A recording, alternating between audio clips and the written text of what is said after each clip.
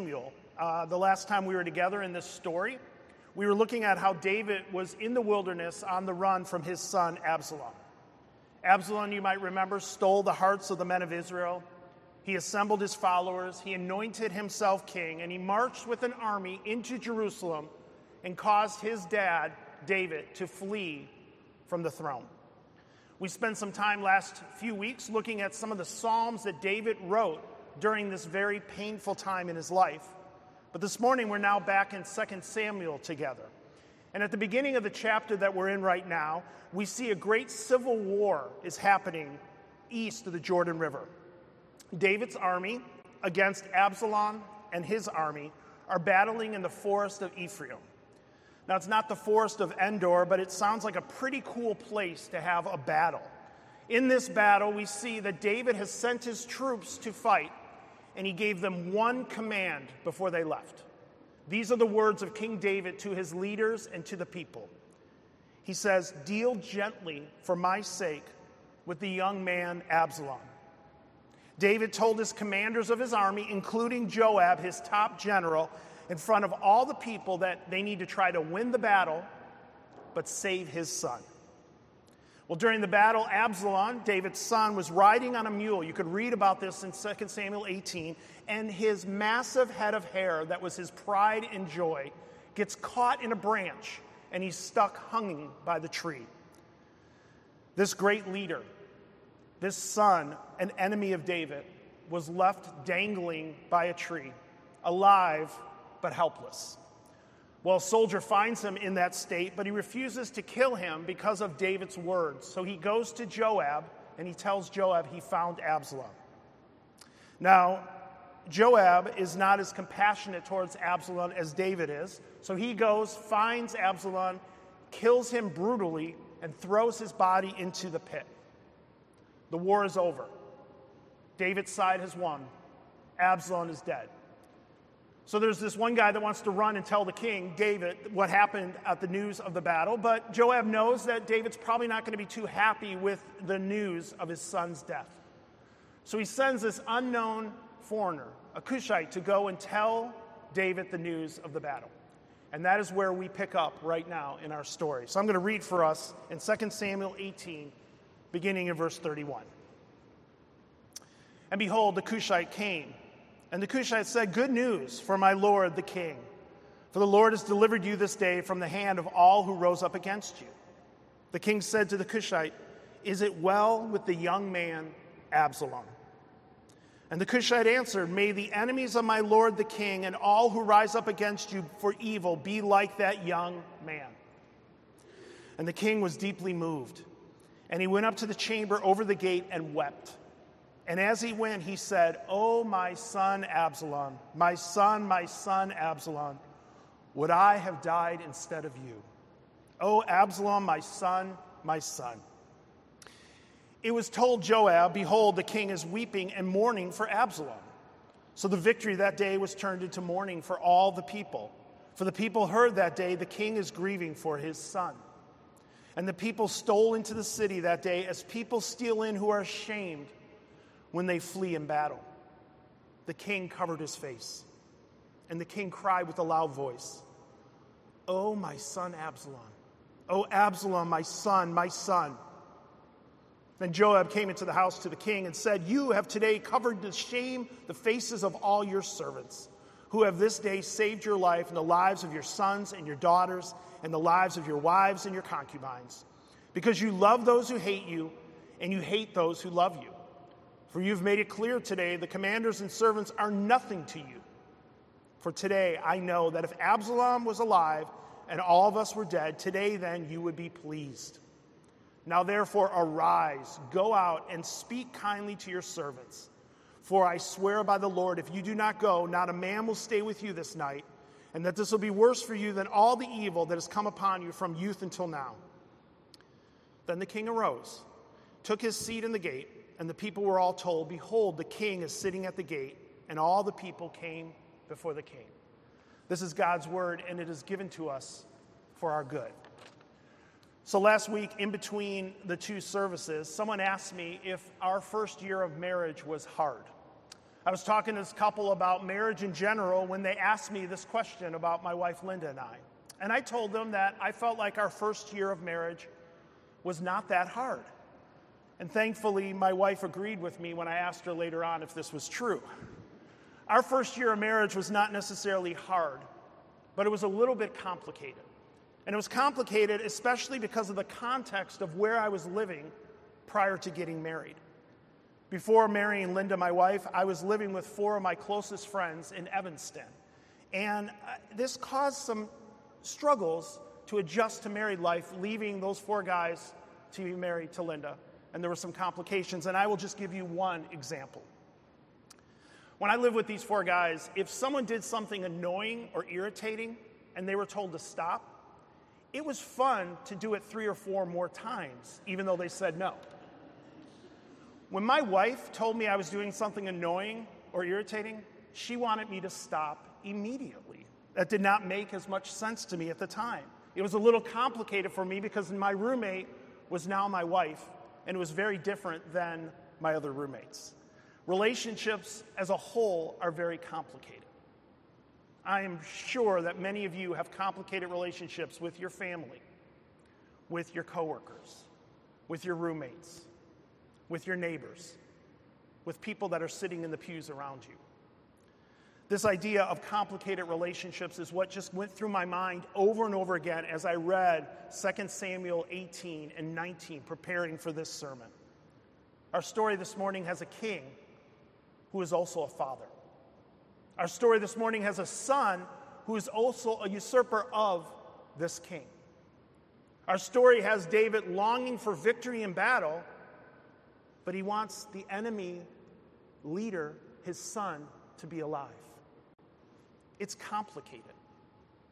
I kind of wish I named my sermon that. It's complicated. Like my first year of marriage was complicated because of the context that I came from, this story is complicated because of the context of various characters that we see throughout these chapters. Absalom is central to this story, yet he doesn't speak a word in all of 2 Samuel 18.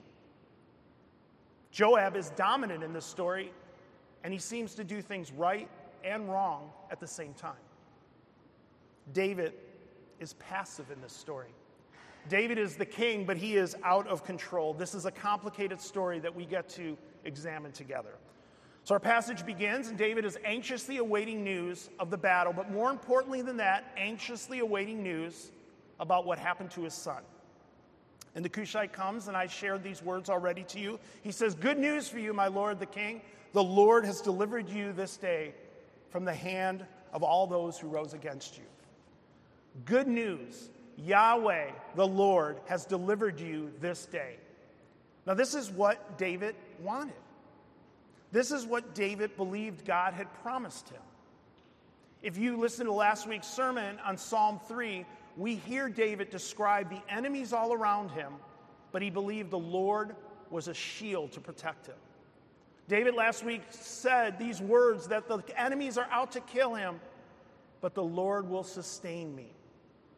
And God did. What the Cushite says here is 100% true.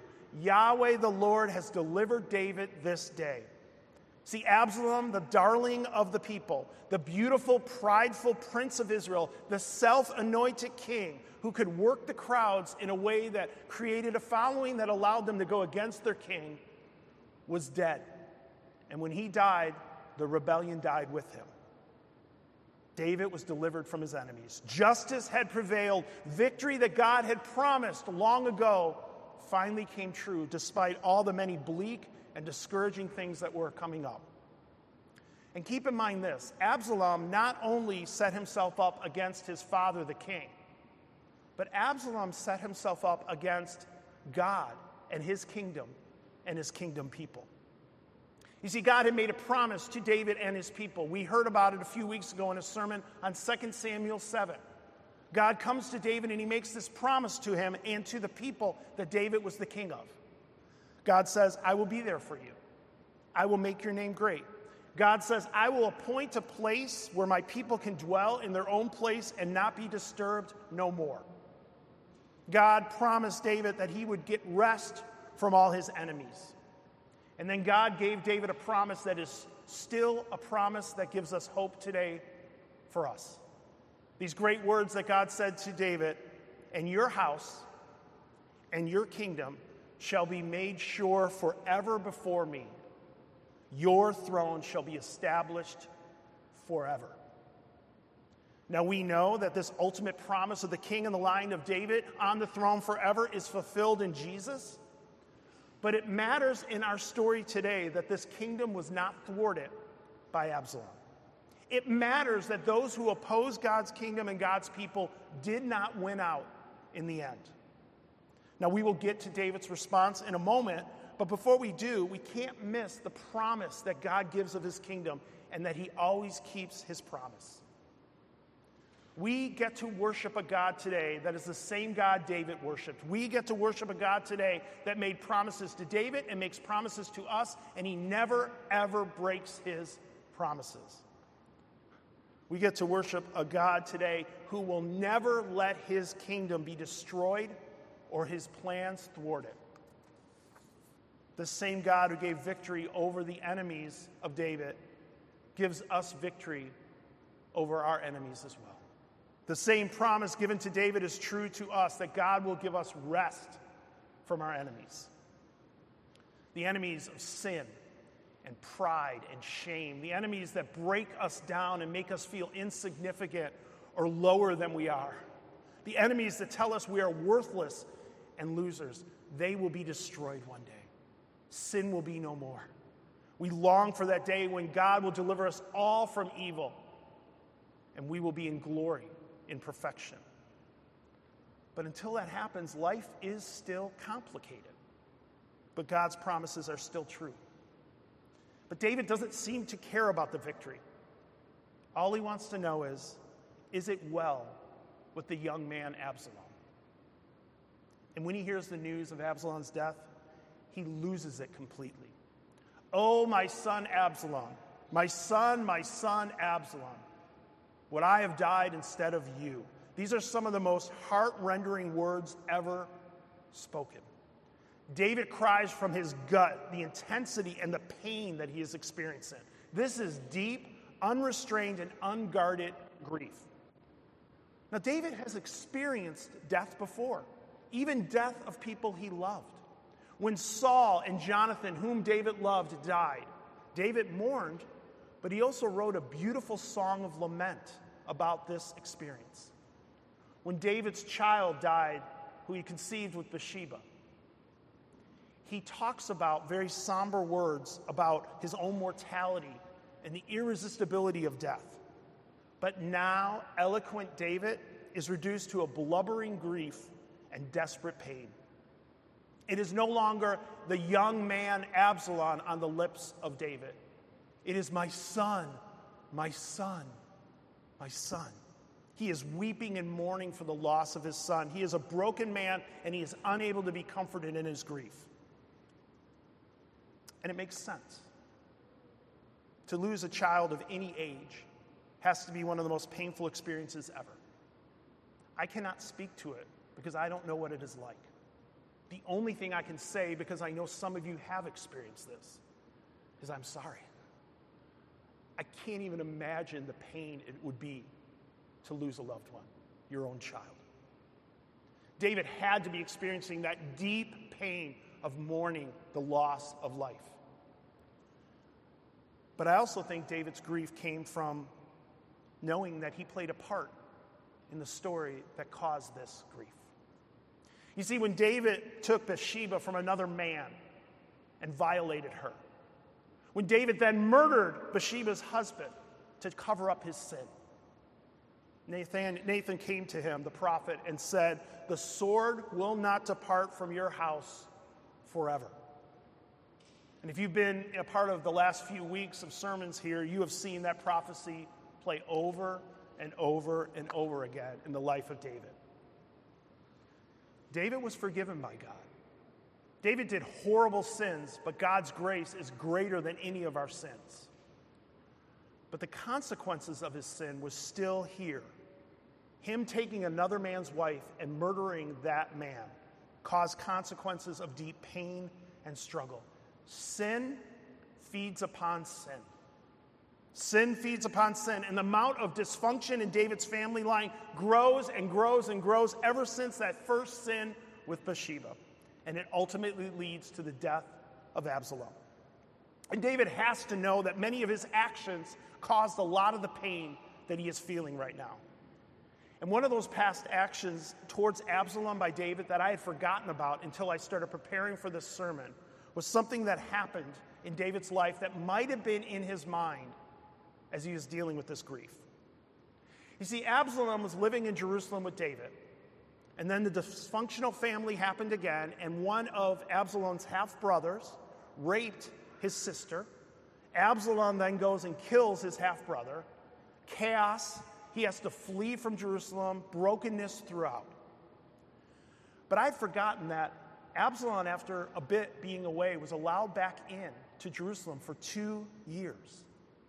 David seems to forgive the killing of Amnon and allowing his son to live in Jerusalem. But this is what the text says about that situation. Absalom was never, ever allowed into the presence of David, his father. For 2 years, Absalom lived in Jerusalem and never once saw his father, David.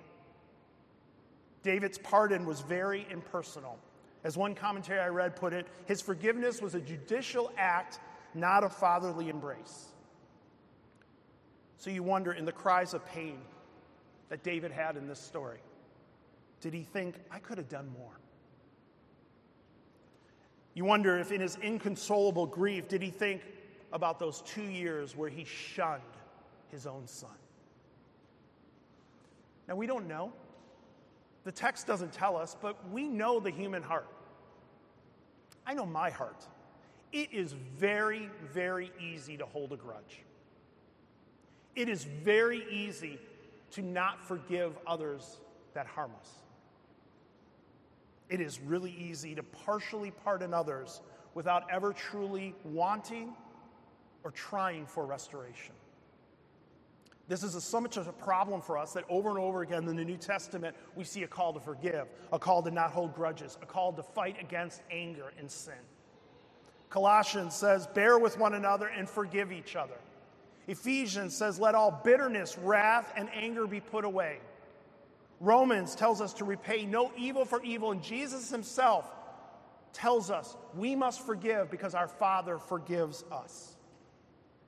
May we be reminded today, may we be reminded of the danger of bitterness and grudges. Some of us are consuming ourselves with pain because we hold the grudge we can't let go. Some of us are deeply wounded because we are so hurt by what someone did that we can never let it go. May we fight against our tendency to see the sin in others way more than the sin in ourselves. May we fight against holding grudges and having hard, unforgiving hearts. On the outside, we look fine, but on the inside, we hate one another. This is hard to do. This is almost impossible to do. How do we grow in not being so bitter and angry? How do we grow in being forgiving of others? How do we grow to not let sin feed upon sin in our lives? Well, this is complicated, and I know we all have different situations that maybe we're thinking of right now. But in whatever situation, whether you are in the right or you're in the wrong, whether there's someone you can't seek forgiveness from or can't forgive them right now, or someone that you're just struggling to even think about right now, the way we can grow in being people that aren't so bitter, the way we can grow in reminding ourselves we need to forgive others, is to remember and believe how much our loving Father forgives us. We have a loving Father who refuses to treat us like David treated his son. We have a loving Father who loves us and does not shun us in our rebellion.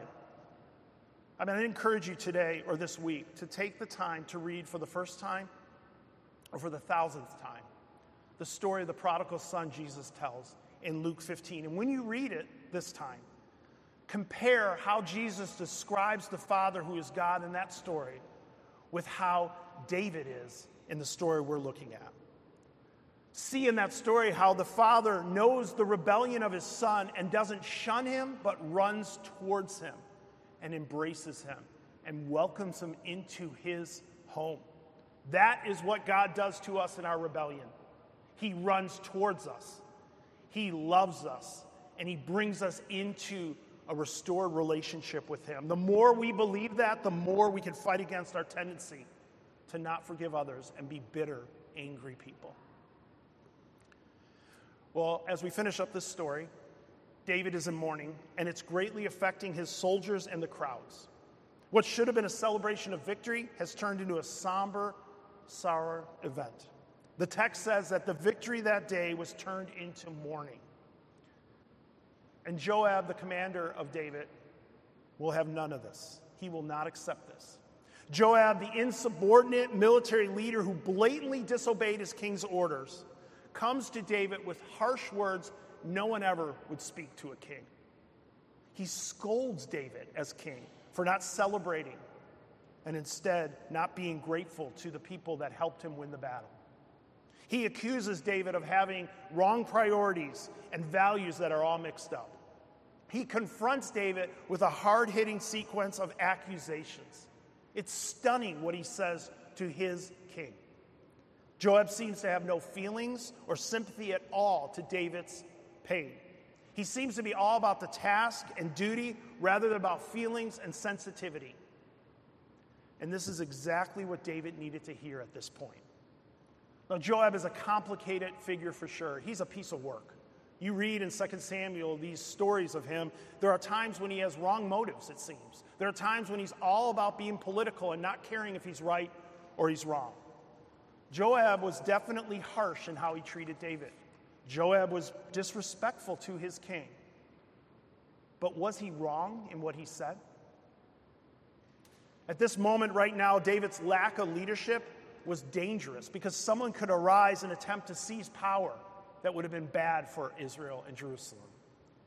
And David's lack of love and care for his people is a problem that needs to be addressed. Now, David naturally grieves his son. It's understandable, but Joab's words are probably right, that if everyone was dead and Absalom was alive, he would be pleased. The problem here is David is choosing his family not only over those who he has authority to over as a king, but he is choosing an enemy of God, an enemy of God's kingdom, and an enemy of God's people over the very people that God has called his own. Joab's confrontation was like a slap in the face to David to wake him up, and our passage ends with David sitting at the gate and the people coming to him. Now, what is our application to all this? What is our takeaway about this encounter with Joab and David? Is it that being confrontational, task-oriented, lacking in compassion and emotions, a kind of a jerk, a good thing? Well, I don't know about that. But as we see over and over again in Scripture, it's interesting to see how God uses broken, flawed people for his good. God uses words that are said maybe with wrong motives and a lack of love to challenge David in what he needs to hear. And I think the application for us is sometimes God will use people that are difficult and situations that are difficult to wake us up to see what is going on. Sometimes God used confrontation from others that we do not like at all, and I don't like that. For me, it's very easy to treat criticism from someone who doesn't show me tact or grace as something I don't need to listen to because of how they spoke to me. But maybe the words they're saying, even if it's the wrong motives, are what I need to hear from God. Maybe today there's something in your life or someone in your life that is speaking to you that is trying to show you something that you need to hear. I don't know what that is. But maybe God is using a difficult situation or a difficult person right now to remind you something about who he is and what he calls you to do. My encouragement to all of us today is to ask God to soften our hearts to listen, to soften our hearts to hear, to soften our hearts to be open to the fact that God might be speaking to us right now in the situation you're in. Life is complicated. People are complicated. God's kingdom and God's plans are often complicated. But may we remember this in all of this. Our God as king is far greater than David ever was as a king. Our God as a father is far greater than David ever could be as a father. And our king and our father is with us in this complicated life to love us, to care for us, and to lead us into his kingdom. Let me pray for us. Father, we thank you for your son Jesus and the work he did to allow us to be free from our sins and to live in your kingdom. Father, may we follow you as our King and as our Father and as our Lord. And may we listen to you as you tell us things we need to learn about ourselves and about the world around us that we get to love and serve because you love and serve us. In your holy name, amen.